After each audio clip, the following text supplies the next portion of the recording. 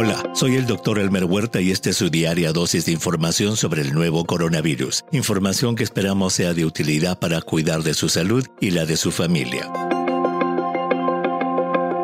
Hoy veremos los detalles de un severo brote de COVID-19 en un portaaviones de la Armada estadounidense. Como lo describimos en los episodios del 13 de julio, 1 de agosto y 22 de septiembre, se ha estimado que una persona infectada con el nuevo coronavirus es capaz de contagiar entre 2 y 3 personas y que ese contagio es muy eficiente por la vía respiratoria, especialmente los aerosoles. En ese sentido, se han demostrado brotes de COVID-19 en restaurantes, coros y clases de zumba. Ahora, en el ejemplar del 11 de noviembre del New England Journal of Medicine, investigadores estadounidenses describen un severo brote ocurrido en el portaaviones Theodore Roosevelt de la Armada estadounidense.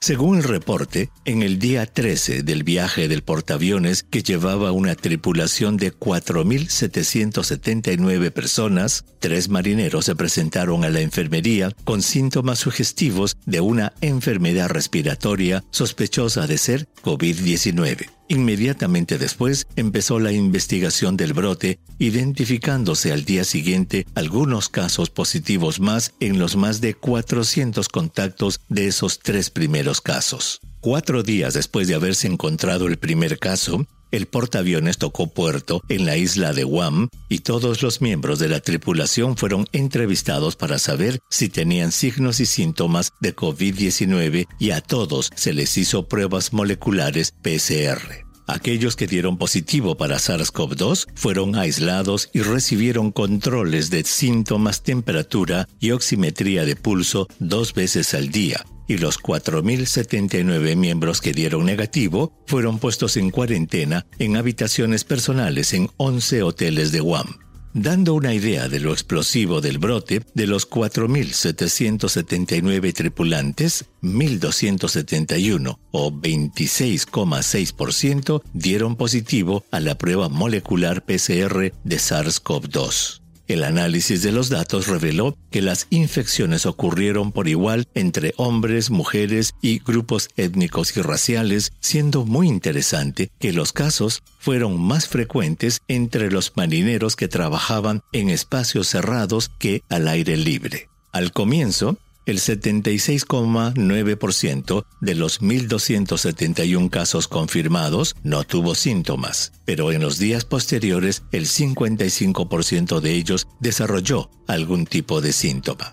En cuanto a los síntomas, con 68%, el dolor de cabeza fue el síntoma más común entre los casos confirmados, seguidos de tos con casi 60% y congestión nasal y alteración del sentido del gusto u olfato en poco más del 40%. En cuanto a la fiebre, solo 1 de cada 20 la tuvo al inicio y 1 de cada 10 la desarrolló en el transcurso de la enfermedad.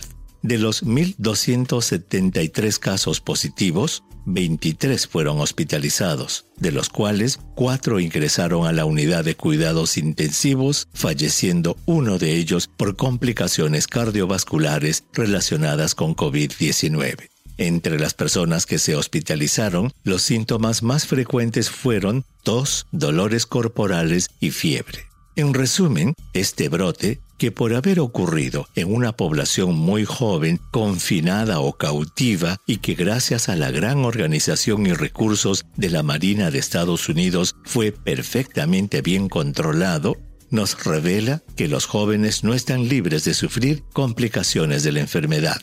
El hecho de que haya habido un fallecimiento nos hace reflexionar sobre lo contagiosa que es la enfermedad y cuántos más hubieran podido morir de no haberse tenido una contención casi perfecta del brote.